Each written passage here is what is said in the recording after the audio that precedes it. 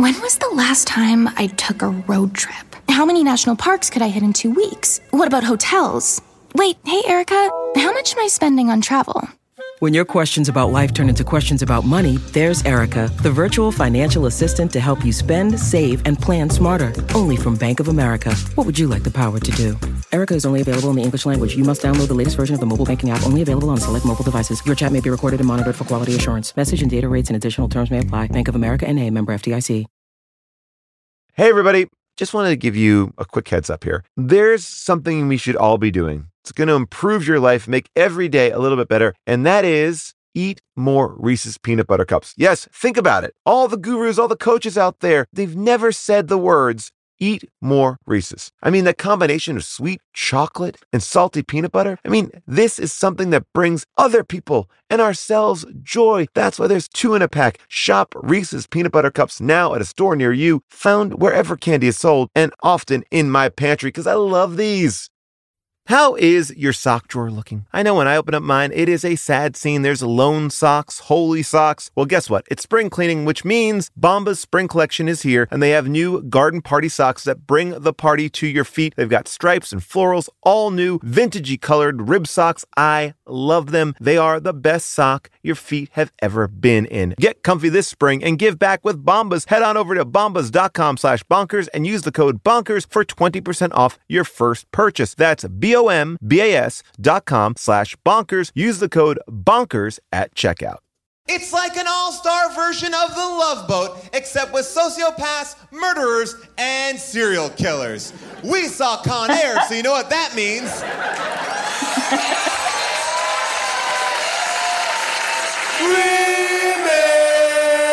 How did Schwarzenegger grow a baby in his belly? Rock a rhinestone vest while ripping Justin to Kelly. Or maybe see a burlesque show with Nick Crow and take a boat with speed to hitting cruise control.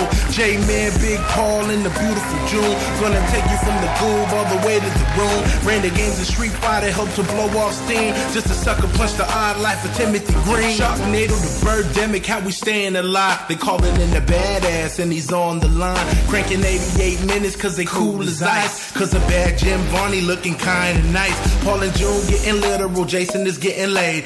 June is making sure all the monkey shots getting paid. They judge a bunch of movies while they making the grade. Here's a real question for you, how did this get made? Hello, people of Earth! And hello, people of Largo! We are coming to you live from Los Angeles at the Largo. Largo is an amazing theater. If you're ever out here in LA, come to this theater. They have amazing shows. I don't care when you're listening to this, cool shit happens here. Check out their calendar. They're awesome. So we want to thank them for always giving us such a nice place to do the show. And thank you guys all for coming out. Thank you guys. Thanks. I pimped you into unnecessary applause. Please welcome my co-host to the show, Jason Mantzoukas.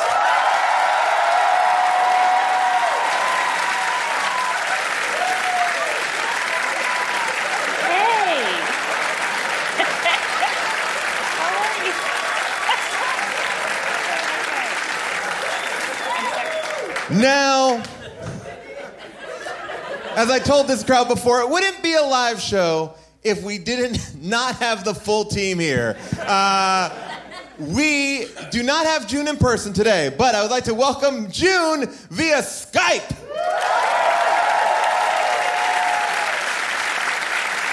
So wish I could be there. It's making me crazy. I'm so sorry I'm not there. All right, well, welcome, June. Welcome. And obviously, I know, Paul, you've said this, but if this doesn't work, really feel free to just, cut the cord with me. Just let me go. June, just let me go. I have great news, June. It is working. You can see a little bit of Jason. Oh, that's good. I can see Jason now.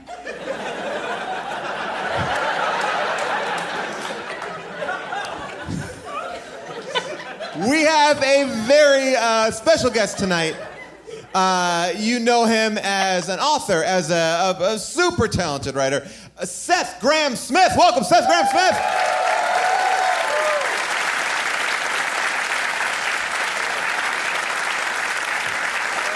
Oh My gosh, here we go. This is one of the most visual podcasts we've ever done. Yeah, well, one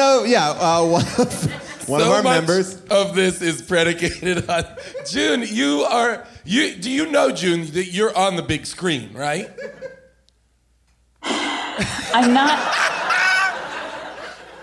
I'm not totally comfortable with it. This feels insane to not be able to see the audience. It is feels completely amazing. Insane. Con Air! All right, so let me just start off, and I thought about Con Air when we were watching it, remembering back to a How Did This Get Made episode where we had Danny Trejo on the show. Yes. And give it up for Danny Trejo! And I asked Danny, I said, you've worked with all these people. You are like a Hollywood badass. Like, when movies, people don't want to mess with you. They don't want to fuck with you. Like, in Con Air, you were surrounded by a who's who of what I guess people generally think of the craziest actors in Hollywood, right? You were on this insane, like, Love Boat-esque prison ship with them. Who is the craziest guy? And he answered us after a moment of thinking and said, John Cusack. Yes. He said he was most afraid of John Cusack. Yeah. Danny Which is Trejo has interesting to me. been to prison. He said that John Cusack just has something behind the eyes that scared him. This is true. So I just want to put that in perspective. But Con Air, I'm going to go out and say this is a movie that when I first saw it, I did not like it. Paul, I'm going to disagree with you. Here's the deal. And I thought it before we did the movie. Before I watched the movie, because having seen it before, and I then was reminded, this movie is fucking awesome. This is an awesome movie that should be, we should call this whole night, Thank God This Got Made. Because both of these movies are fucking dope. I think in watching it again, yes, and watching again, I feel like I enjoyed my experience of it more. But but it's also like drinking like Jaeger. Like, it's like in the moment, it's like, yeah, Jaeger shots. Then the next day, it's like, why did I do that? What was it really that good? See, I don't know, man. I have legit almost no notes. Because for me, the movie made sense. It added up. There was nothing that I was like, oh, I gotta make a note of that because that's crazy. Nope. I'm like, yes, on board. On board. Nick Cage's accent, on board. On board. Let's see what our guest Seth. What was you coming into this movie? Where were you? Well, I hadn't seen it since 1997. So I hadn't seen it since the theater. I don't remember liking it or not, but I watched it a few times in the last few days, and I do have some notes. You have pages of notes. I have pages. For the listeners at home, you have pages of notes. I have pages and pages of single-space notes. I have a lot of notes, too. Yeah. Didn't take them. Just loving this movie. Because I would argue that the one thing the movie doesn't do is make sense. Correct. I think it is enjoyable to a certain degree. Yeah. But it does not make sense. It adds up. This movie, top to bottom, T to B guys, this movie adds up. What I love most about the movie is its subtlety. The fact that, the characters are real, complex, three-dimensional, living, breathing human beings with hopes and dreams and nuance and certainly not stereotypical. It may be the most racist movie since Birth of a Nation. I'm just putting that out there. I am glad that you brought that up because that is a theme on our second opinions. June, did you have something you wanted to say? Well, okay. I just want to talk about where I was coming from just as a viewer. I for a long time, I thought this movie was a different movie, and I was going around telling everybody I loved this movie, thinking it was... What did I think it was, Paul? I don't remember what you thought it was. I thought this movie was another Airplane movie. The movie Airplane? Not the movie Airplane. Soul Plane. Snakes sorry? on a plane. Not Soul Plane. Flight plan. That's a serious. Not Flight No, Plan. okay. Well, we had a whole discussion about it. It was a president on a plane. Oh, Air Force One. Air Force One. Hey, But here's what I'm you realizing. thought Con Air, the movie about convicts on a plane, was Air Force One, the movie about Harrison Ford as the president. Yes. Welcome back, June. But you know what I realized, though? Wait, where'd she go? She's there. She's there. She's there. No, she's there. She's there. We got her. It's only on audio. It's audio. You'll see her. You'll I see realized something about myself, which is that I do love a plane movie. I like a movie that takes place in the sky because the stakes are so much higher, and you're dealing with the stakes of what's happening. You understand what's happening Because they're on a but plane. then also the stakes. I'm sorry? Because the stakes are so much higher because they're on a plane. That's right. Yeah. June, may I just check in with you and see, what do you think about a boat movie? I'm not interested in it.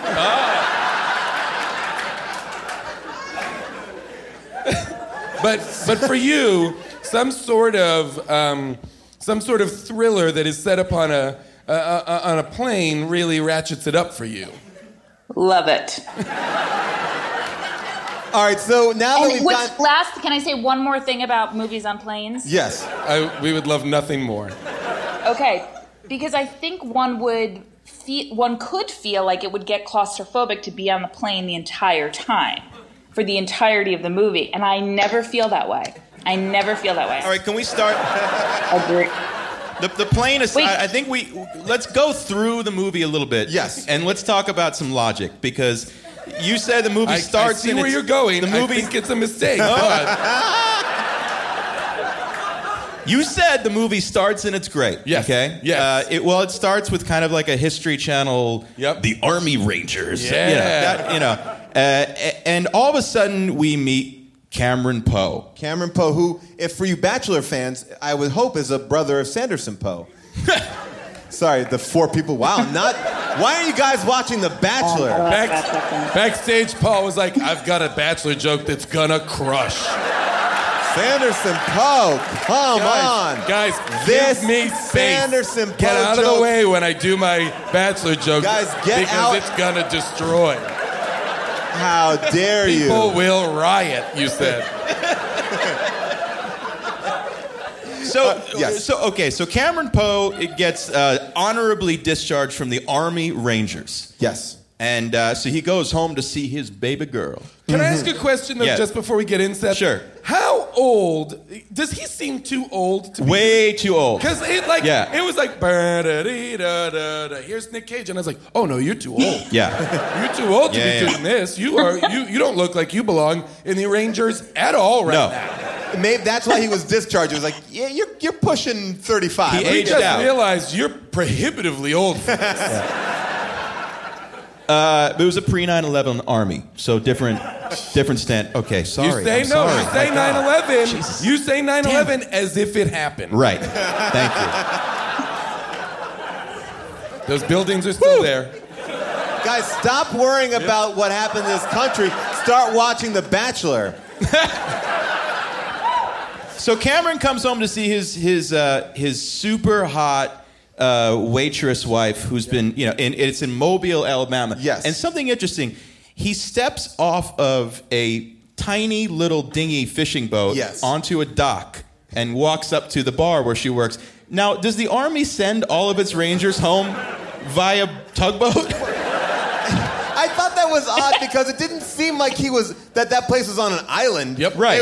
You could have probably just flown You could have flown or driven or you could have come the other way. But here's what gets the whole thing started. This is what sends Nicolas Cage to jail. Yes. And gets the whole thing started within the first 3 minutes of the movie. And I grant you that, Jason. It wastes no time. It wastes no time. So he goes, and this guy, an Army Ranger in uniform, walks into a bar in the deep South, and his beautiful girl is there, the waitress there, and what's the first thing that happens? Two rednecks go, "Fuck you, Army guy." Yeah. They hate him. Out of nowhere, they hate an army guy. They hate him for his service. Yeah, exactly right. That's what I'm saying. By the way, he's also Southern. Like they're. You know how you know? Flawless accent. Flawless. I will say that in the research of this movie, I will tell you that Nicolas Cage traveled specifically to Alabama to perfect his accent. Well done, Nick. Yeah. Time well spent. Mission accomplished. I want to even take I want to take one step back and go, when he goes to see his smoking hot waitress wife, Monica Potter, who was going to be here tonight. Sadly, Easter plans kicked in. She was going to be our very special guest.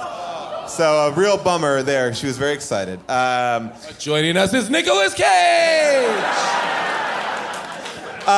Also via Skype. That would be amazing. So, but to me, the thing that kind of already started this off, he has been away for a while. He comes home, kisses his wife's belly.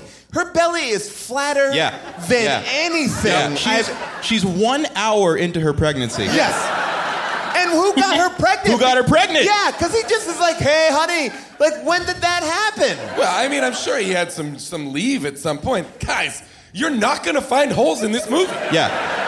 Try as you might. But Monica Potter literally has a six-pack. Yes. And she is built. And he leans down, he kisses it, and goes something like, "Oh, baby girl, how's our baby girl?" Yeah. You know, and he knew everything. And you already know it's a girl, right? And so apparently, with 1 hour into the pregnancy, and like at least put her in a pregnancy suit. It's only one scene. No way, guys. This is a Jerry Bruckheimer movie. There's nobody in a pregnancy suit, okay?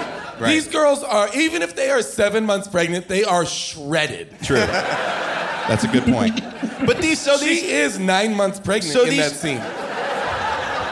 So these two redneck guys at the bar, yes. or 2 or 3 redneck guys at the bar. There's three. They see a special forces guy. Now, they've seen this waitress, Monica Potter, every night at this bar. They 100%. know her name. They know her name. Yep. They've left her alone, right? But tonight, they wait for her special forces, proudly serving this country hero to come back, and then they want to kill him. They hate him, and they even go so far as to be like, it's guys like you that are the reason we lost Vietnam. Right. I was like, these guys, where are these guys coming out from? Like, what is their... That means where that they are are... at politically? That means that they are... That they think of him as being a weak military guy? Something, right. Because they by saying they lost Vietnam, they're like, we want strong military, but you're a pussy. But you're a pussy. Right. Yeah. I bet you never flamethrowered a village full of children. You son of a bitch. I'll teach you to come home from war, you asshole. Without a necklace of ears.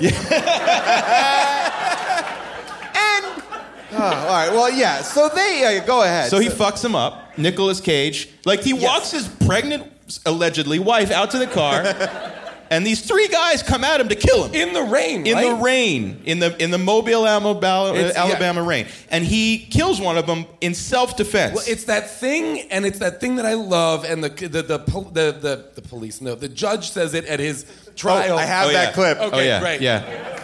But I love that. Like, I feel like Nicolas Cage. Like, all they said was, "You're a guy who's always so up for justice, but you're a deadly weapon."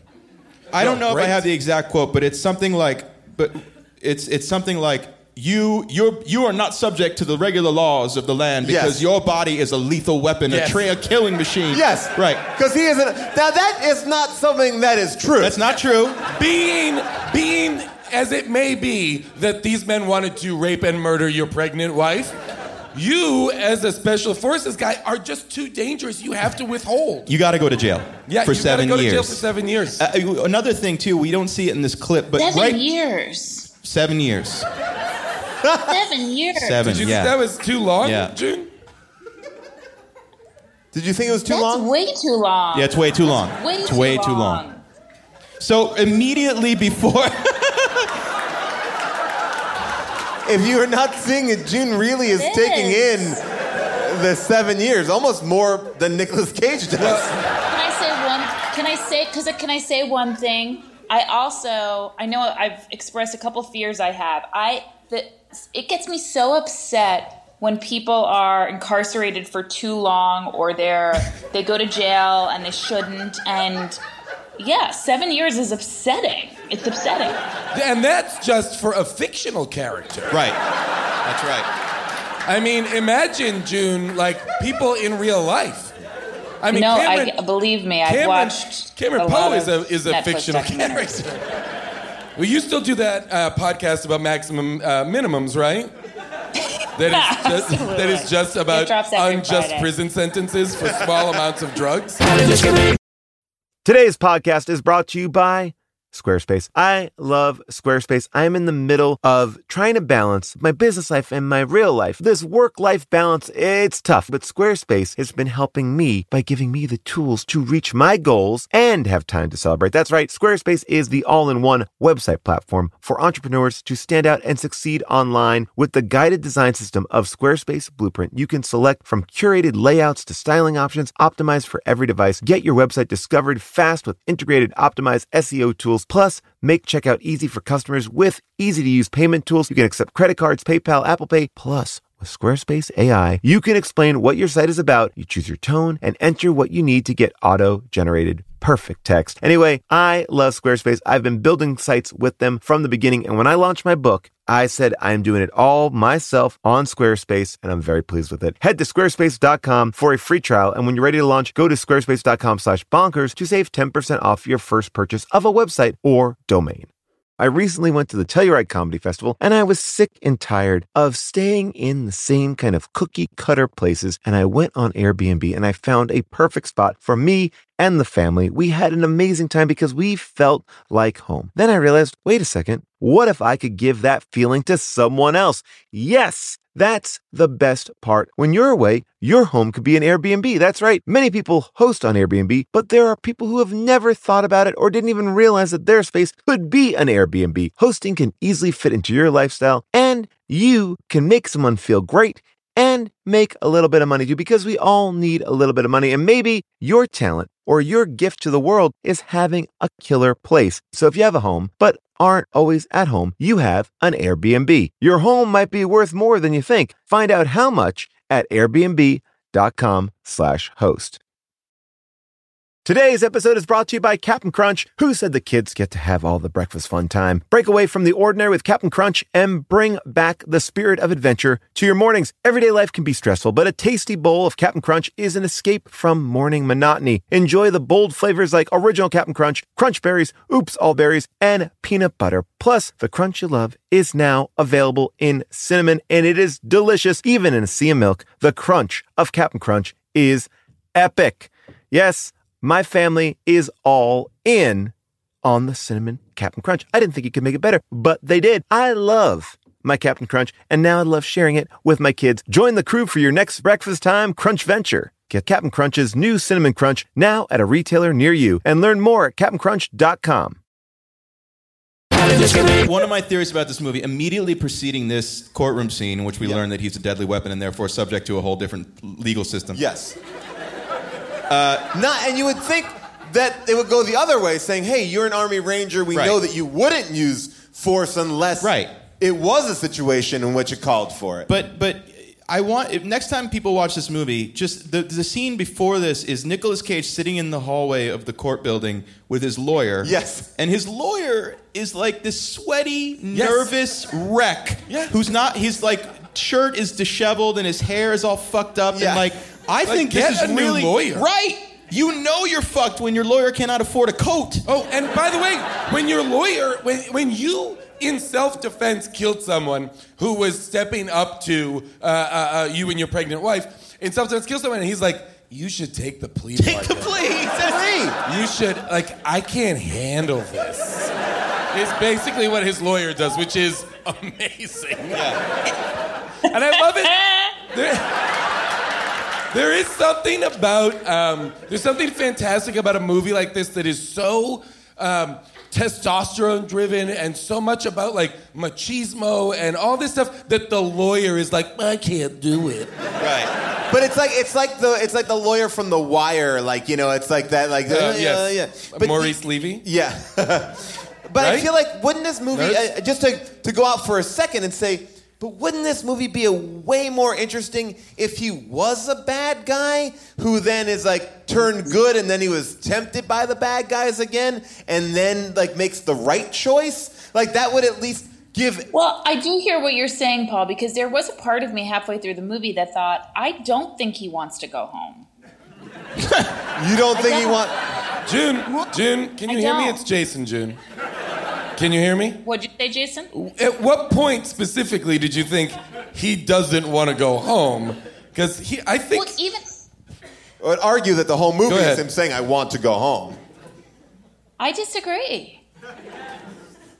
Continue. I think that even when he says, you know, I refuse to bring my daughter to the jail to see me, I would never want to see her, I would never want to have her see me in jail. It just doesn't he's such a martyr that at a certain point you have to ask yourself, does he want a relationship with these people? Well, there's... June, it's a good point. I think he 100% does. Yeah. Like, he somehow managed, I don't know how, in prison to purchase a stuffed animal. Very in the plastic bag, as if they sell cigarettes, toys. Yep. Yeah, it's not that there's not a convenience store in the local prison. I assume even if there is a convenience store or some sort of place where you can buy stuff at prison, I'm finding it hard to believe that a plastic wrapped stuffed animal is amongst the choices. Go, June. But can I say one thing? Okay, this goes to what you were saying about the movie sort of glorifying masculinity, and it's so testosterone driven that I actually think, you know, when he does not get off that plane and he stays on it for his fellow man and to be a man, it's in place of actually being a father to a child who needs him. So he does make the decision time and again to be this valiant hero opposed to a father and a husband to the people who really need him at home. June, if I can interrupt you. Thank you, guys. I'm a little fucked up right now because it's almost like you're saying this movie isn't sending the right messages. Well, by the way, if we're going to talk about masculinity and how the movie treats masculinity, right. The gay character, the gay con... Oh, that's we have a whole topic. I couldn't hear what you said, but is essentially his crime was being too gay. A very respectful portrait of homosexuality. To the point of this movie, we were talking about this briefly backstage. Apparently, this movie was rewritten every day on set. And I feel like every actor was like, yeah, and I'll be this, and I'll be that. Jerry Bruckheimer and Don Simpson used to make cocaine-fueled movies. Yes. And Don Simpson was like, no, I'm out on this one. He checked out. Yeah. He was like, no. Well, he died. Bruckheimer had twice... before this was done. Really? Oh, yes, yeah? he did die, but this is... So a man who died on the toilet... after doing untold numbers of amphetamines and who literally wore a leather race suit to the shoot of Days of Thunder and had himself photographed with Tom Cruise, this movie was too much for that guy. Not in. He was out of that movie. I would argue that I'm assuming that Bruckheimer just then had twice as much coke, and as a result made this movie. Because this movie is, in the best way, absolutely bonkers. I know that I overuse that, but this is it, and this is it on 10. You know why I think it is, Jason? I know I said it was about, there's something exciting about seeing action in the air, but I think it's also the added element of... You love planes, June. You love planes. I love a plane movie. I do love a plane movie. Surprisingly, though, tell the audience how you feel about planes in real life. Hate them.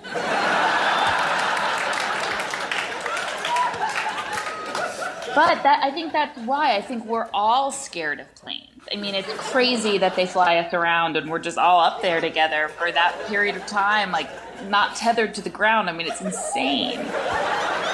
So you're talking now. But then also combined with that, there's also, I think, the movie taps into a real fear of prisons and prison culture and what it is to be locked up. And the fact that the movie combines those two things together, it's just incredible. We haven't even gotten to the plane taking off yet. By the way, I do want to ask a genuine question I do not know the answer to. Are there really prison planes like this? Yes. Okay. Yes. Okay, Yes. now Yes. we're getting somewhere. Yes. Although the ones in real life go more than 200 feet in the air and more than 100 miles an hour, which... I was going to say, this movie, if I don't have a map, but the sense that I got is this movie really just circles about 50 miles. Right, Like they're never too far away. Everyone can drive to it. Oh, yeah. And then they, at the end of the movie, choose to, like, Las Vegas. Oh, my God. Like, they choose to crash into a hotel instead of go to the airport, which is They run out of different. fuel. Yeah. They But goddamn you. it's not even a Goddamn mile different. you. Do not do this, man. Do not Here, misrepresent I actually this have it. movie. Look, right here. It goes, MC Gainey is doing his best to land this plane. One of his engines is out. He's out of fuel. He's got to land it on the strip. The Las Vegas International Airport is literally 1.1 mile away from the Hard Rock Casino. Paul, I don't think you're using literally correctly. 1.1 mile. We can't land there. We got to take it down on the strip. On the strip, arguably the busiest road in America. It's not going to end well. It's not There's gonna- desert on either side. Right. They've already landed in desert. No, that's the only place. I would like to ask a question. Conservatively, how many people do you think died in the landing of that plane? Worse than Fast Five when they had that safety tied to the back of that car. What I could only describe as a hilarious level of civilian death must have happened. This is like Man of Steel level civilian deaths. This is the 9/11 of Las Vegas. Yes, where the New York casino is hit hard. Hang on. Stay with me, guys. The government did it. There's so many. I just want to if you look at this movie, you could argue that nothing, no character's arc in this movie at all. Right. There was no change from the beginning to the end. Nick Cage's like, I want to go home. He got home. Yep. There was no he just was always the good guy. Right. The bad guys, there's no changes with them. Well, they're just dead at the There's end. a huge change for... Yeah. And there is a change for John Cusack. Which is? Well, I mean, I feel like he becomes an action star by the end of the movie. That's not... Oh, wait. He does. You mean John Cusack it has changed, not his character. Not Vince Larkin, yeah. The only That's person, exactly right. The only person who I think does change a little bit in an insignificant way is what Cole Meany. Yeah. He goes from being a prick to being like, I guess you're okay. Again, in true Bruckheimer fashion, Cole Meany from Star Trek Deep Space Nine and Star Trek Next Generation comes in and is just an asshole from moment one. Yep. And he hates John Cusack, who's a U.S. Marshal, who we've only I know of U.S. Marshals as like badasses. They're not like... I'm sorry, not if you're in the DEA, bro. If you're in the DEA, the U.S. Marshals are basically pussies. I saw the Can we- movie, yes. The first shot of John Cusack in this movie is of his feet, and he is wearing sandals with socks. Oh, I did not put that together. Okay. Is that true? That is true. And there is another shot in Las Vegas, so he arguably doesn't learn anything either in the movie, because at the end of the movie he's still wearing sandals with socks. But And he rode the motorcycle with sandals he and rode socks? the motorcycle, and by the way, apparently he flies an attack chopper. He knows how to do that. Yeah. And this- but and all he was that able to action- drive wherever he got in that car, drove to the airfield in record time. Record time. But Cole Meany thinks from moment one that he's a liberal pussy. At one point he says like, where is Larkin? Oh, he's probably saving the fucking rainforest. Yeah. Larkin, who is like, I'm going to where the bad guys are actually going. I have the information. I'm going there. No, I'm going to chase the goddamn tourist plane And with the then transponder. Cole Meany gets distracted, and then they're trying to call him, and he's like, yeah, makes that like, he's probably trying to save the rainforest. No, he told you where he's going. You're a terrible listener. what we understand of Larkin, or at least my knowledge of Larkin, is this guy's like... Larkin is John Cusack's character. He's like, I'm taking the world's dangerous prisoners and putting them in a supermax jail. He's not like, I'm putting them out on parole. Like, he's just like, he's for incarceration. But I will say, if John Cusack didn't see them as human beings on any level, he would never have known to really investigate Nicolas Cage's character and find and assume that he would have a chance with him. Like he did believe on some level that prisoners can be rehabilitated and that they can do the right thing. He did. No, I don't think so. I think John Cusack only cared about his plane. John Cusack's thing was that plane was his idea. June, does that make sense?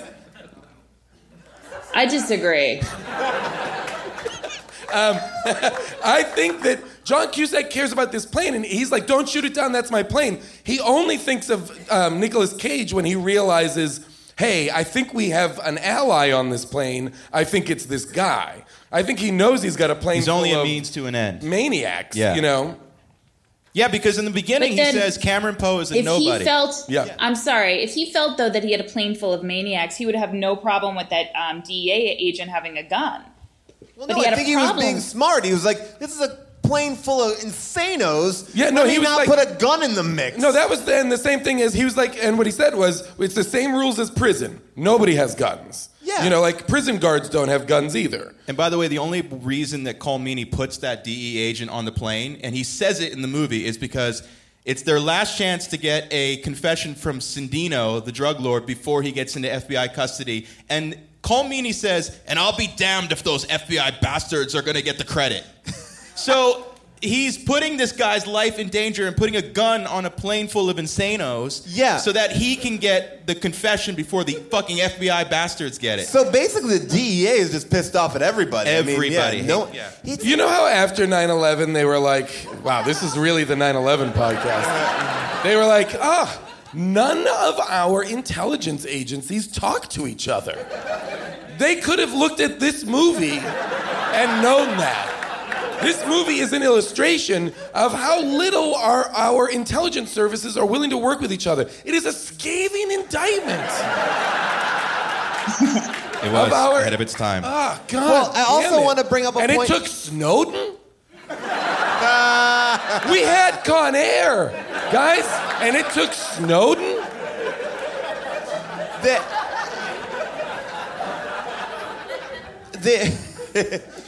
This movie. Oh, all right. We're not even in the air. I guess we are. We're getting in the air. The other thing was they are not putting weapons on the plane, but oddly, the entire belly of the plane is full of weapons. Correct. Like chock full. Yeah. And at no point does when the prisoners take over the plane do they go, let's go get that. That boatload of weapons. At the very end, when they're at Lerner Airfield. At the very end, they do. Yeah. They break into the front of the plane, and they get all those shotguns, and then Cyrus the Virus makes his little Coke can map. Remember, he's like General MacArthur in the Philippines. They do so much in those 10 to 12 minutes. It is unbelievable. Which, by the way, 10 to 12 minutes, Ving Rhames gets up to the top, and he looks out into the desert, and he sees the dust plume of the cars, the approaching, and he goes, they're 10 to 12 minutes away. And he just fucking eyeballs it. They dig 10 to 12 minutes away. They dig the plane out. Yep. They tie ropes around the plane. They pull the plane out. They find a tractor. They attach it to the plane. They have time to build propane tank bombs. Everybody gets in. They do conservatively 3 days worth of Correct. In those 10 to 12 minutes. And to my point, Cyrus makes a 2-scale map of the entire airfield. And by the way, the plan was not that intense. You didn't need to make that much of it. He didn't need the map. He could have just been he could have just pointed at the thing and been like, right here is where we're going to do it. He didn't need to assemble any of that. It wasn't like the Back to the Future model where Doc had to show Marty how it all would have to work. And then the cops drive in at 4 miles an hour in single file, and there's this huge, vast desert. And they drive through the only bottleneck in the entire, for miles. Why? Why would you do it? Why? You have to know it's a trap. Come on. still so good, though. I'm still... You would think that frustration would make it not fun to watch. In fact, the opposite is true. This movie is some sort of perfect elixir where everything just is perfect. Wouldn't the plane, like pulling the plane out of the dirt, I don't think the plane's gonna just take off again either. Like, that just didn't seem like... That plane was grounded... Yeah. No, you're wrong. I'm an aviation expert. Yeah. And it's fine. It works. It's great. If you're like me, you can't get enough John Mulaney, and that's good. Because during the Netflix Is a Joke Festival, John Mulaney is presenting a brand new show called Everybody's in L.A. It's 6 live episodes created and starring John that will stream live on Netflix during the Netflix Is a Joke Fest. This is going to be an unconventional show with very big special guests. Watch John Mulaney Presents Everybody's in LA, debuting May 3rd live at 7 p.m. Pacific Standard Time, only on Netflix. Here's something that we've known since the dawn of bread. Everything is better sliced. Let me explain. Slice a pineapple, you get a blast of fresh fruit. Slice some jeans, get some jorts. That's why the new Captain Morgan Sliced went all in on 4 bold, deliciously sliced cocktail-style flavors, including pineapple daiquiri, strawberry margarita, mango mai tai, and passion fruit hurricane. Try the new Captain Morgan Sliced because sliced is better. Visit CaptainMorgan.com to find Sliced near you. Does not contain real fruit or juice. Captain Morgan Sliced, premium flavored malt beverage with natural flavor and certified color. Captain Morgan & Co., Plainfield, Illinois. Please drink responsibly. 21 plus. When you travel, do concerns back home nag at you? Did you lock up? Did you leave a window open? Well, if they do, that's why you should invest in Simply Safe Home Security today. That's right. For award-winning security and peace of mind wherever you go, Simply Safe wants to be there with you by actually not going there at all, but staying at your house. Listen, Newsweek ranked it the best customer service in home security. Plus, it gives you whole home protection, sensors to detect break-ins, fires, floods, and more, plus a variety of indoor and outdoor cameras, no contracts, and a 60-day money-back guarantee. I'm going to tell you this. It's worth it for the peace of mind to know that when I'm on tour, when I'm out there in the UK, I can check in on my house. And with the time difference between LA and Europe, I loved having the 24/7 professional monitoring service in case something happened when I was asleep or not reachable. Simply Safe has given me and many of my listeners real peace of mind, and I want you to have it too. Get 20% off any new Simply Safe system when you sign up for Fast Protect monitoring. Just visit simplysafe.com/bonkers. That's simplysafe.com/bonkers. There's no safe like Simply Safe. And meanwhile, Steve Buscemi... Oh, my God. Well, I mean, this movie... Garland Green, the Marietta Mangler. Yes. With Nick Cage's accent, by the way, when Garland Green gets on the plane, and with that accent, he goes, the Marietta Mangler, when he sees him. So Garland Green goes over to a trailer park somewhere in the desert, and... Well, yeah, the trailer park that's attached to an abandoned airfield. Like, the geography in this movie is like, wait, what? It looks like there's nothing there. Guys, and then some people in America, you know what? They're down on their luck. They're having a hard time. They live near an abandoned airplane graveyard / small plane strip. They let their kids hang out in empty pools. And so if a plane crashes next door, nobody notices. No one leaves their trailer when arguably the biggest thing that's ever happened. And I will just say this, and I will say it again, 5 stars. But okay, so here's a serious question, because honestly, the film never resolves this issue, right? Which I find disturbing too. I bet it does. So this little girl is playing. And she's out there in the abandoned pool, and she is filthy, and her playground is filthy. And I wrote that she looks like somebody out of the Depression, right? Like literally, like she is out of like the Dust Bowl. Yep. Straight up, yes, straight up Dickensian orphan. Because here's what's weird. Sorry to interrupt, but in terms of her look, she does look like she was put together at one point. Like she looks like she got dressed up 50 years ago. Right. It's very strange. Do you think she's a ghost? I don't know. I found this interaction to be very compelling. Oh, it's compelling. It's absolutely compelling. And by the way, this was a more believable love story than Nicolas Cage and Monica Potter.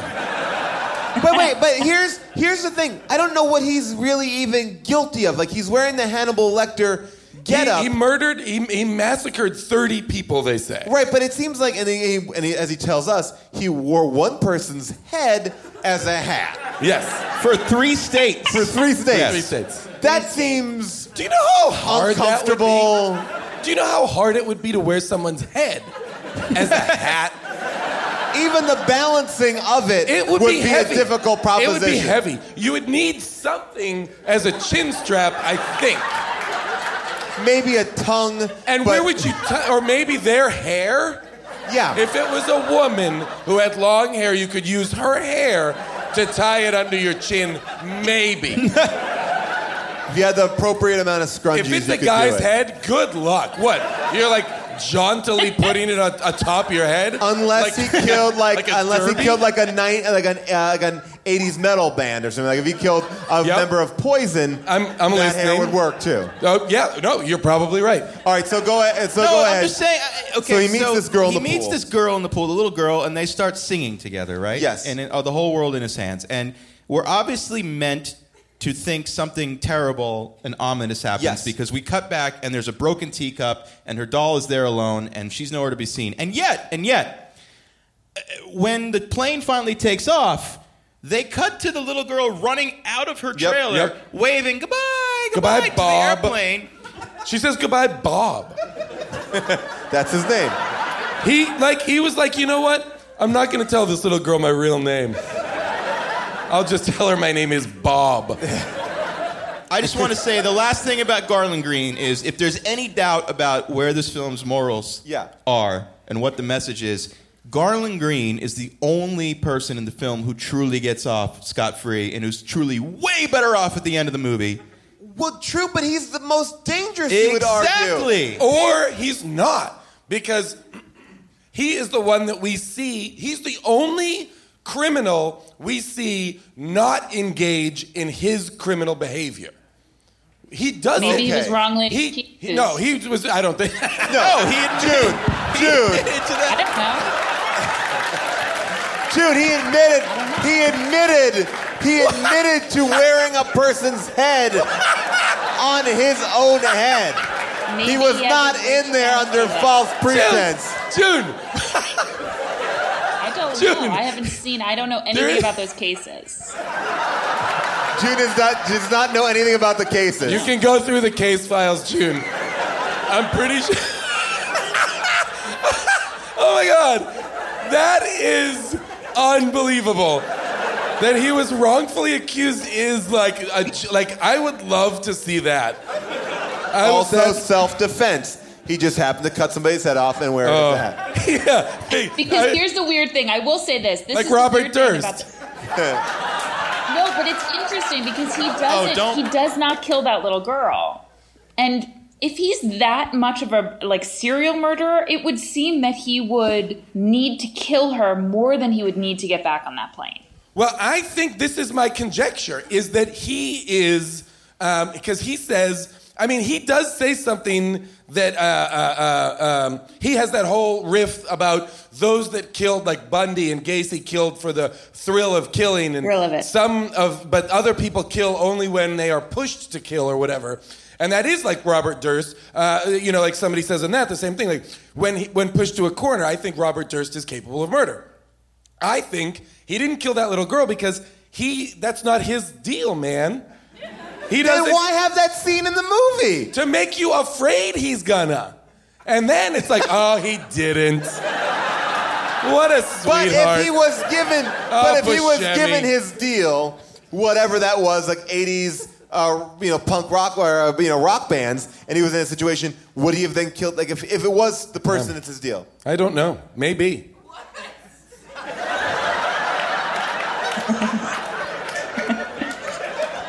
The one thing I can say, that person is freaking out. Are you okay? We have so much. We do have so much to talk about. I want to talk so much more about this movie. I would roll right through the next show just talking about this movie. We barely scratched the surface. Guys, shut up. We can't do that. Can we talk about really quick? Can we talk about the reason that Cameron Poe does stay on the plane, which is Baby O, played by McKelty Williamson. Yes. Right. Who we know famously as Bubba Gump or Bubba Blue. Yeah, well, I didn't Gump. even know his last Bubba. name, but Bubba, the guy who likes shrimp. The guy who launched 1,000 Bubba Gump restaurants. Right. So they meet in prison. They're cellmates in prison, and they bond over.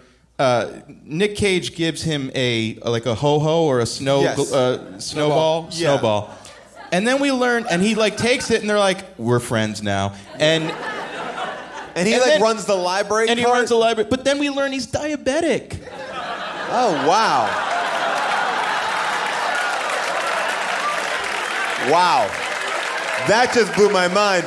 He essentially almost killed him. And then maybe that's why he has to stay on. He has to save his life. So that's what I'm saying. I also want to point out the fact. And why was he even on that plane? Because they were both. They were moving him. They were moving him. But they're to me, that the logic of this was weird. Is we're taking the most dangerous criminals and putting them in a supermax jail. But then we'll also take this guy who only seemed to live not that far away. We're gonna put you I on would the have plane. thought, And if what you're saying, Paul, appears to be that, because they're moving them to a brand new prison that they've built. So they're saying this prison is all of the most dangerous, the most deadly, the guys who have nicknames, and this guy over here, and the guy that murdered all these people, and this guy too. And Nicolas Cage and his roommate are meaningless to the plane. They're barely, but what is that prison? Is it just going to be hundreds and hundreds of the deadliest and then Baby-O? Right. That's what I was saying. Just but him. That's what didn't make any sense. Perfectly nice guy. Every prison needs a library. Yeah. He was brought in as a librarian in residence. But the other question too is, why not just make a couple of trips? Right. Well, yeah, this plane was making layovers. Oh, there were stops. Right. And there were again, stops. And again, Nicholas was. Oh yeah, I'm trying to think. When that plane does do the layover, he wasn't even getting out there. No, he wasn't. That was in Carson City, where they loaded on Garland. He doesn't really want to go. Yeah. He doesn't want to go home. Well, but but he couldn't leave Baby-O. He can't leave a man behind. That's the Ranger Creed. Oh yeah, I forgot about that. Which actually, I don't know if that's the Ranger Creed, but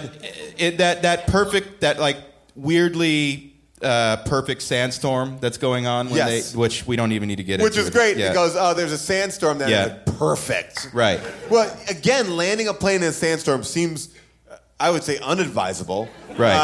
And hard for MC Gainey, who appears to have a hard time landing any other time but in a sandstorm. Right. Yep. The hardest thing, he's like... He's a very capable pilot. Yeah, but when it was in that airfield, that was a big mess. But I just also want to point out, this is McKelty Williamson, Bubba, when he gets shot. Yes. Right? There is a scene where he lay dying in Nicolas Cage's arms. Yep. That is almost exactly the same scene that he has with Tom Hanks in Forrest Gump. It is him literally going I don't think I'm going to make it. And literally, the second time in 3 years that he has had to die in the arms of a feeble-minded Southern man.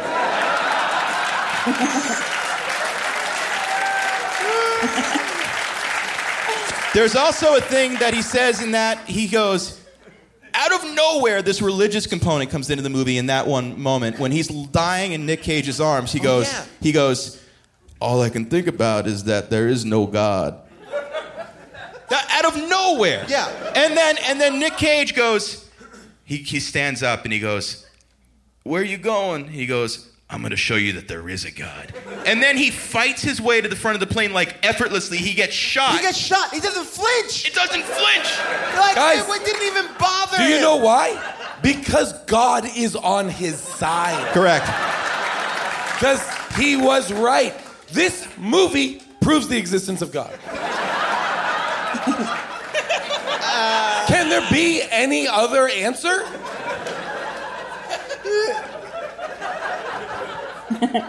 I want to talk about the score for a second too, which and length of it Yeah. which was like this. The fight scenes are not. They're like the score that you would think of an action fight scene. It's not that. It's kind of like this slow kind of electric guitar that seems to be as if a person, they're like, yeah, just score it and we'll put it in later. You don't need to see the movie. It doesn't match at all. Noodle around on a guitar as a temp track. We'll put it in. Ooh, we accidentally put the movie out. Yeah, because it's like the way I thought of it was like. And I know it's an obscure reference, but like in Lethal Weapon, in the in-between scenes when like Murtaugh and Rigger talking, they're like, it's Clapton. Like, Clapton. Yeah, like that Clapton stuff. But that's going on during like bam, bam, bam. Like does not fitting at all. It's way too relaxed. You say that, except it fits perfectly into what is arguably one of the greatest movies ever made. We're going to be able to keep on talking about it, but let's go out to the audience here. And the audience, I'm sure, will have some questions because we need to give them some answers. And tonight, if you have a good question, you will get a toy from our friends at Mezco Toys. Mezco Toys gave us some toys. That box is heavy, so I'm going to have to run back and get you some toys. All right. Oh, great. June is now looking at the audience. All right, and the audience is waving to June. All right, here we go. All right, here's a question. Who has a question? Yeah, right here. Your name, a tagline that you would give this movie, and your question. Here we go. My name's Holly. The tagline is the greatest movie in history. That's fucking right on it is. And I actually have two comments. Two. One is, am I supposed to find Nick Cage attractive in this movie? Because there's a lot of shots that tell me I'm supposed to, but I don't. June, could you hear that? I couldn't hear the last part. I'm sorry. I only heard, am I supposed to find Nick Cage attractive? That's it. So, are you? Oh, that's it. What do you think, June? I don't think so. Strong disagree. He is the hunkiest of hunks. You know how I know? Tank top, muscles, hair. TMH, guys. TMH. Okay, your second comment. My second comment is, and I'm not a physics person, but I'm fairly certain you wouldn't be able to read the message on Dave Chappelle's shirt when he hit the car. Very good point. In this movie, we have jumped out of a big plot point. They dropped Dave Chappelle out of the airplane, but before they he's dead already. He's dead. But before they do, they write in magic marker on his chest, and then let him go thousands of feet. Oh no! If that happened in real life, he would legitimately explode into tiny bits. He would explode like a water balloon. I saw someone. Boom. I was in New York City when someone jumped off the Harley Davidson Cafe, and that was maybe legitimate though. If I was at the Harley Davidson Cafe, I'd be like, I don't know why I'm here. I got one way out. Yeah, you're right. They were able to read. They read his lettering similarly to in Die Hard, where they write on the guy's chest. But this guy dropped from 5,000 feet. I'd also like to take this opportunity to point out... All right, here we go. We got another question out here. Ma'am, your name, your slogan or tagline for the film, and your question. Okay, my name is Daphne. My tagline would be, before Angry Birds, Con Air. I like it. I like that. I like it, yeah. Okay, my question is, when they introduce John Malkovich, a.k.a. Cyrus the Virus, they say he's 39 and he spent 25 years in prison, which means he would have had to gone to jail when he was 14. They said he has spent 25 of them. That's correct. In our prisons. So on and off, I think. Yeah, but then he would have had time off, and so what? He went to jail when he was 3 for having the American cookbook? I mean, yeah. Yeah, Daphne. You say that like it's impossible, but he's the bad guy? Doy?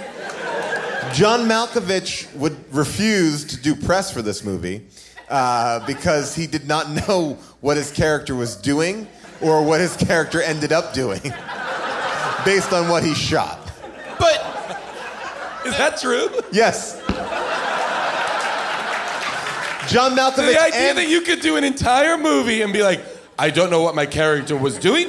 I don't know what my character did. I don't know what has happened in this movie. When you are one of the main people that's amazing. He has, though, I will give him this. He has, I don't think this is up for debate, maybe the greatest villain death of all time in this movie. It's a pretty good one. And it's a four-parter. Oh, yeah, let's talk about that. By the end, he's up on a ladder. He's been handcuffed to a ladder on a moving ladder truck. Because after there are airplane chases, helicopter chases, car chases, dump truck chases, there's a fire truck chase. Correct. And by the way, they get off the strip and into a very industrial facility. Gene, what did you think the James Bond movie, too, that we did also had a fire truck chase, right? Yes, it did. But why not just get into the sort of car part of the fire truck? Why was he hanging off the ladder? Unclear. Yeah. I would argue because it's cooler. It is cooler, yeah. You know, like, I'm the cool guy, so I'm not going to ride up front with MC Gainey. Yeah. It's the same reason he doesn't spend a lot of time in the cockpit of the plane. It's like, for dorks. It's like Teen Wolf. When he's driving that van, he's got to surf on the top. Yeah. No, when you're the cool dude, you don't ride in the cab or the cockpit. You ride either atop or in the back of whatever vehicle. But, he did have a 4-part death, which then ends. Yeah, go ahead, Seth. Well, my recollection is he's on the ladder drives through some kind of in-between casino land bridge, and he's thrown through the structure. Then he lands on, somehow, inexplicably, power wires. Yes. And he's fried, but then he comes down off the power wires and lands on a conveyor belt in an abandoned construction site in which all the machinery is still going. And this is within throwing distance of the strip. Of the strip, correct. And then there's one of those, like, earth-flattening giant hydraulic hammers, so he slowly rolls off the conveyor, then is dumped in a pile of rocks, then looks around like, what's going on? What? And looks up, and then he gets flattened. But it's truly... But what the testament to this movie is, and by the way, that fire truck crashes because an armored car stalls. Oh, yes. For no reason in the middle of the strip at precisely the right time. It's a testament to the logic of this movie that you're like, that could happen. Oh, yeah. Well, that's what I'm saying. When I watched this movie again, I was like, I enjoyed this. And then I'm like, wait, what did I just watch? And none of it holds up. Except it all holds up. Is that you seem like you're standing here. All right, who has a good question? Well, let's only take one question. You, sir, come over here. One question. Yeah, come on. Here you go. Oh, you got a notebook. Good, I picked the right person. Sir, your name, your tagline for this movie, and your question. My name is Justin. Welcome, Justin. Thank you. The tagline's actually my friend's idea. It's Nicholas Uncaged. Ooh, like that. Really like that one. Awesome. That works really well. I was wondering, you guys touched on it earlier. Could you argue that Steve Buscemi's character with the little girl, that little girl was actually a figment of his imagination? She doesn't interact with anyone else. I pray to God that she was. No. Well, no, because the figment wouldn't wave goodbye. She has her own shot. Yeah. She has a shot where she exists alone in the shot, so I don't think that would work. But you could also argue the filmmaking of this movie would not pay attention to that kind of logic. Yeah. So it's open to interpretation that this could have been a ghost. Or a figment of his imagination. Yeah. But, you could argue the whole movie could be... Wow, okay, let's unravel this. The whole movie could exist in the head of an autistic kid. Which is Nicolas Cage's daughter. Correct. Which we don't Casey. know. No, absolutely. Casey, who then gets a little bit older, and oh no, it was a little boy that was sane elsewhere. But Forget it. But in jail, Nicolas Cage is trading letters with Casey. Yep. And he says, I can't wait to get home and do all the things that we love doing together again. They haven't done anything together. Wait, does he say that? Yes. Yes. And Casey is writing full-on letters. This could be a Jacob's Ladder movie. He might get killed by the 3 thugs at the beginning of the movie in the rainstorm. 100% what happens. And the whole movie is the last moments of his life. Yeah. Imagining the hero's journey that he might have gone on. I just want to call out, before we move on to the next question, I just want to call out that Casey at the end of the movie, there is a shot, and please go and watch this. She is terrified. Terrified. Yes. She is terrified of Nicolas Cage. Why? Who is she? Because he's covered in maniac. blood. Yeah. He's covered in blood. He is a man. He looks like he just has killed a lot of people, which is what he's done. And he also goes to grab at her pretty. Yeah. Doesn't he grab at her right away, or is that maybe the? No, he tries to give her the bunny that he fished out of the sewer. Yeah. The bunny went down a sewer drain, and he's like, "I got this for you." Paul? Yes? Sorry, I'm having trouble hearing now. I think I should sign off. Bye, June. I hope this was okay. Bye. Can we talk about the drug dealer's death scene with Cy? Oh, yeah. Remember this? There are 2 awesome lines in this movie I just want to acknowledge really quickly. One is, he goes, Cy! And Malkovich goes, Anara. He says it so quick that it makes me feel like he's done it a lot. Like Well, that. 'cause Like the drug Cyrus dealer- the Virus is like, this is my thing. When I kill people, The drug I dealer go is in the Anara. middle of saying Cyrus. Yeah. But he only gets the first bit out. Yeah. Cy. Yeah. And Malkovich completes it with Onara. Yeah. And then throws a cigarette that ignites the drug dealer aflame. The other thing, and that's Cindino's death, by the way. Cindino, the drug dealer. My other favorite bit of dialogue in this whole movie is also in relation to Cindino's character, and it's the most incredible line of expository dialogue, and it's spoken by Nicolas Cage. And he's saying to Cyrus, "How well do you know this Cindino? I don't know him that well myself, just what I read. Like how he firebombed that senator's yacht with 2 of his own cousins aboard." That's the line! And it's so incredibly specific. We're supposed to believe this dude is hardcore because he firebombed the senator's yacht with 2 of his own. I want to see that movie. And this movie was not nominated for an Academy Award for Best Screenplay. But it was for Best Song. For Best Song, it was. Thank which God. we'll play that video. I will also say this. I feel like there was a knowledge of all these criminals, and all of them had nicknames. As a person who I feel like I'm illiterate to the news, I don't know that many criminals with that many nicknames. I feel like that was a lot of... Chemical Ali. Chemical Ali, that's all I got. The like Teflon even Don. Robert Durst doesn't have like... Ooh, let's come up with the one. Jinx. The Jinx. Should we call Now it? he is. Called the Jinx? That's like a super Blinky. Blinky. He's Blinky. All right. Your name... But I would like it if we gave our cultural villains more nicknames. I think that's a really good point. Like Pinball. Okay, yes, Dave Chappelle's character. Your name, your tagline, and your question. My name is Julie. The tagline would be con hair for the mullet, obviously. Yeah. My question is, when they show the little hangar where Cindino has hidden the plane, where he's hiding it, they zoom in on a box, they open the box, and it has onions and chicken feet in it. But nobody ever addresses it. It's like some sort of weird it's because the symbolism box of is a why. first aid kit. It's a first aid kit, and he's looking for the needle. So he's like, oh, yeah, first aid kit. He opens it, and it's onions and whatnot. And Which I chicken feet. love. The But set chicken feet dresser's was like, raw. what can we put in here that's better than empty? And by the way, they just pulled out... Like some witchcraft is going on there. Fill it full of stuff for Santeria.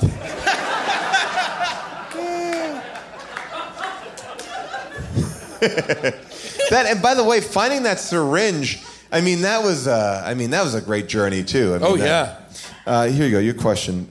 Okay, your name, your tagline, your question. My name is Cole. The tagline would be "What one man's mullet will do to get home." Yeah. Ooh. Not without my mullet. Can't get home without it. My question is, Buscemi's character gives like this little monologue of like, am I any more crazy than a man who works 9 to 5? So I guess I'm saying, is that the writers is using Buscemi as like a mouthpiece to say that a man who simply sits behind a desk from 9 to 5 is the equivalent to a Charlie Manson, Ted Bundy type killer? Well, that's a good question. I mean, it's a real existential quandary that he gives to us in that moment by saying, what is real insanity? You know, the mass murderer or the office corporate drone? It's true. I think this movie gets that point across better than Fight Club did. Yep. Better than Wanted. Clearly, we had opinions about this movie, but there are other people out there with different opinions. It's now time for second opinions. Okay. These are second opinions. I feel like we've been talking about this movie for a very long time. We haven't even, there's giant areas that we haven't even gotten into. These are second opinions from Con Air. This review, I hesitated reading because it pays off kind of at the end, but it's called Beautiful Men All Around. And it just says, the action is fantastic, the casting is perfect, the love is just plain cute. Nicolas Cage has class and a great ability to show emotion. John Malkovich is just so damn cool. He plays the intelligent guy who makes everyone else feel stupid. He's scary, but laid back. John Cusack is beautiful. The way he spends the entire film looking out for Cage is really cute. All the men in this movie are hot, and they are fantastic actors. Everyone needs to see this cute film. I feel like that was written by like a 13-year-old. I did think it was... those sentiments are not wrong. It is a very cute movie. Okay, well, here we go. This is... All right, so this addresses something that we've talked about here. Okay. For all of you who say it's racist, well, fine, go ahead. I'm not going to slam you for your opinion. So don't slam me for mine when I say this is the greatest movie. If you didn't like it, don't share it with me, because there are millions of people who did like it, and I'm not going to slam your favorite movie because I didn't like this. All right? This movie also is not about glamorizing criminals. Not at all. They all got caught in the end, didn't they? So what if their sociopaths are likable? They are not real, right? So this reviewer successfully discerned this wasn't a documentary. Yeah. Some kids might think that they are, but then again, those kids shouldn't be watching this movie. People still like computer games and Nintendo, and hey, James Bond even throws a few funny kills. So stop bad-mouthing my movie. If you don't like it, so what? Don't criticize us who did. Which is followed by this guy. This is a great movie. It says quit the special effects. I think he means quite the special effects. Anyone who thinks that this movie is racist seriously needs to wake up. I could argue the film was racist against whites because there were more white criminals than black criminals on the plane. But I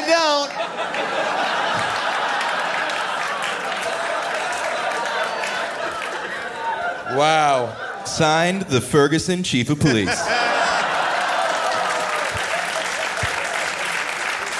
And then this one is pretty great.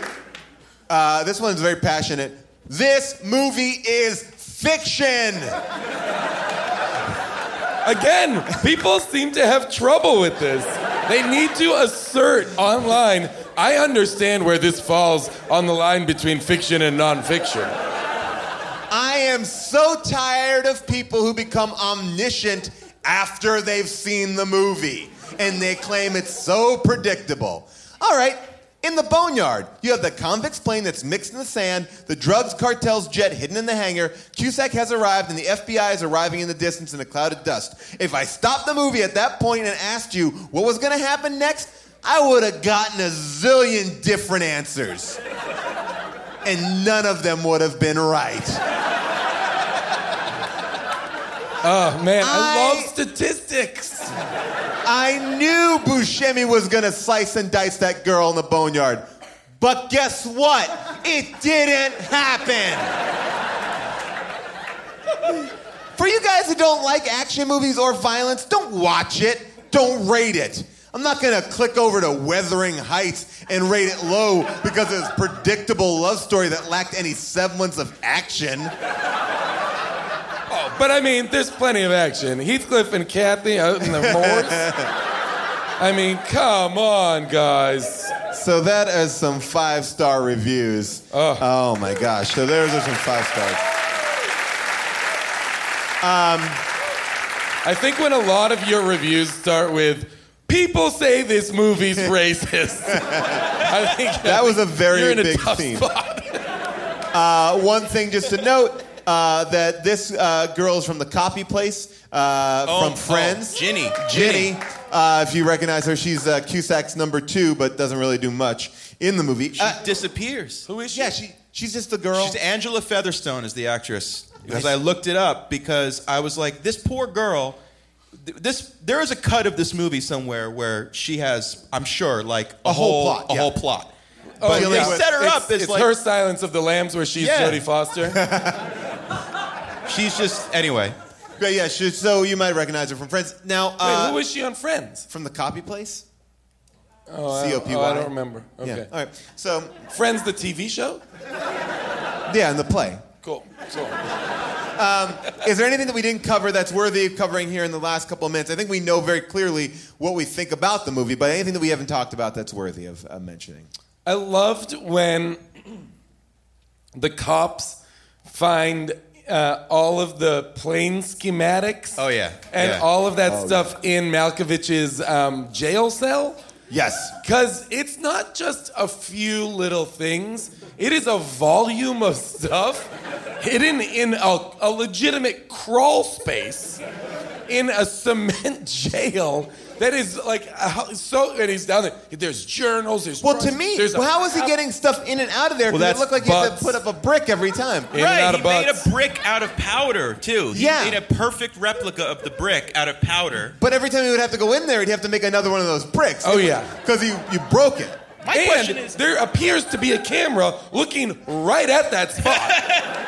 Because they're upstairs looking at the camera and they're like, hey, Chief, you should come down here and look at this. So you're telling me this thing you just found has a camera that's pointing right at it and none of you dum-dums have ever looked at it and been like, what's he doing down there? He seems to be doing something. In front of this thing. And why does he have a trowel? Why does he? He's been praying for a long time. He's doing a lot of mason work. And those cops got it for being nosy. He had a little thing that said, by the way, he constructed a liquid bomb. A liquid bomb. Yeah. Yep. In like an Altoids tin.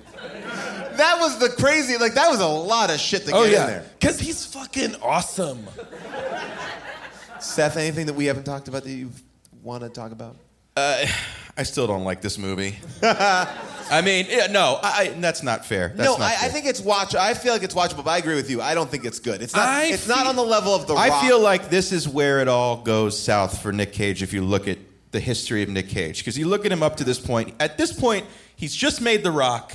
This is right after The Rock. He's won the Academy Award for Leaving Las Vegas. Oh, yeah, right. He's proven that he's an incredible comedic actor in Raising Arizona. Brilliant. Moonstruck. Peggy Sue Got Married. Like, he's worked with all the best filmmakers. He's on the... And if... I don't know. Like, that crazy Nick Cage, like, inexplicable craziness... I feel like you could trace it all back to this movie. Well, here's a fact that worthy for the next show we're going to do. The day he finished this, he went to the set of Face Off. Really? He did these two movies back, literally, like not even 12 hours passed between one to the other. And I will think say... it was the fueling of, let's go. Yeah. It works. This movie, I feel about this movie akin to how I feel about Crank or Fast and Furious movies. I think I just enjoyed this movie for the nonsense that it is. How many people here love the movie? And I don't think hate is the right thing, but how many people did not love the movie? The opposite of it.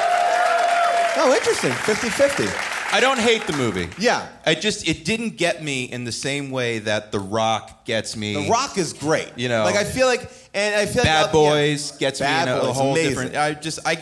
I'm fully in. All the Fast and the You Furious. guys are all in for Michael Bay, but Simon West, you're like, I don't think so. Yeah, I don't know. I mean, I think there is something missing from this movie that those movies have. Like, I don't know what it is. It's Michael Bay. Maybe it's Michael Bay. Yeah, maybe. The only one who's come close to a Michael Bay experience, knock wood. Well, first of all, I can say the Fast Furious movies. I think that has that same energy. Right. And then this James Wan with his new Fast 7. I love those movies. Yeah, they're great. I think that this one, for whatever reason, it just doesn't feel like it all clicks. Although the cast is awesome, and I would love to see a remake of it. I'm all... Prison Plane. Please, come on. This is amazing. One interesting fact about this movie, it's called Con Air, but in France, con means vagina. They had to change that. Ladies. And it did not win the Academy Award. They really did destroy the Sands Hotel. And John Cusack refuses to answer any questions about this movie. That's amazing, too. So before we go, let's just talk.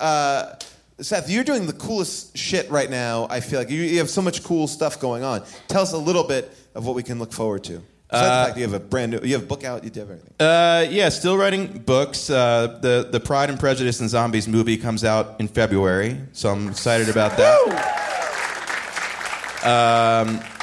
Right now I'm busy writing the Lego Batman movie, which comes out. And then it looks like this summer I'm going to be in New York producing Stephen King's It. Fucking cool for is New that? Line. With the director of True Detective, Cary Fukunaga, directing the movie. That is going to be amazing. That's awesome. You have the best plugs that we've ever And had Matthew on this show. McConaughey is the clown, right? Don't make me do a version of that voice and do that. We all float down here. No. See, I knew it was bad before it came out, but I had to do it. Still works. I had to do it. Did you get to work with Stephen King at all, No, I've done 2 Stephen King projects. I did a TV pilot that didn't go that was based on one of his short stories, and now we're doing this as a 2-parter, 2 movies for It. But I have not yet had the pleasure. I'm hoping to, because I grew up worshiping the guy. Yeah. I'm kind of afraid though, because it's one of those people that you put so much stock in their opinion and in their talent. Like, if that guy turned to me and goes, you're kind of a dick, I would have to kill myself. I also feel like he would tell you. Yeah, he would tell you. He seems to me to be the kind of guy who's like, oh, no, I tell it like it is. Yeah. I don't like I will say, I grew up with Stephen King. I love Stephen King. But every now and then when I read those EW, what I like, I'm like, really? I don't know all the time. But we'll see. So I'm afraid. Yeah. You should be. You should never meet anyone that Never going to meet anybody. Yeah. All right. So, Jason, what would you like to plug? Oh, boy. Well, obviously, your community was getting a lot. Oh, yeah, my community. This season is airing on Yahoo, and I was just in an episode that came out last week. So search that out. I don't know. Kroll Show just wrapped up. If you haven't watched that, please watch that. Just a fantastic season of comedy. I don't know. All right, great. I'll plug... the How Did This Get Made podcast on the Earwolf good. Network. That's always good. Yeah, check that out. Check out How Did This Get Made. You can check out Fresh Off the Boat, which is a show that I am on, which is a super funny show. And I want to give a big thanks to everybody here that's helping us out. Nate Kiley, Avril Halley, July Diaz. We have brand new How Did This Get Made t-shirts. They're based on No Holds Barred. Check that out. Thank you guys so much. Thank you, Seth. Good night. How did this get made? Travel is great, but planning for travel can be time-consuming and difficult. That's where One Travel comes in. With One Travel, you'll find everything you need to book the perfect trip. Flights, hotels, cars, transportation, it's all right there. With One Travel, you can book online, via app, or even pick up the phone and talk to a travel advisor ready to help you make your selections. Visit onetravel.com/music or call 855-437-2154. Plan it, book it, live it. One Travel. The most exciting part of a vacation stay at a home rental? Easy. It's being greeted upon arrival with a rusted lockbox affixed to the underside of a stranger's condo. Yeah, you simply twist knobs, click gears, jiggle it, and then rip it off its moorings, and voila! Your prize is a key to a questionable home rental and maybe tetanus. When you just want to get your vacation started by actually getting into your room, it matters where you stay. At Hilton, we deliver your key right to your phone on the Hilton Honors app. Hilton for the stay.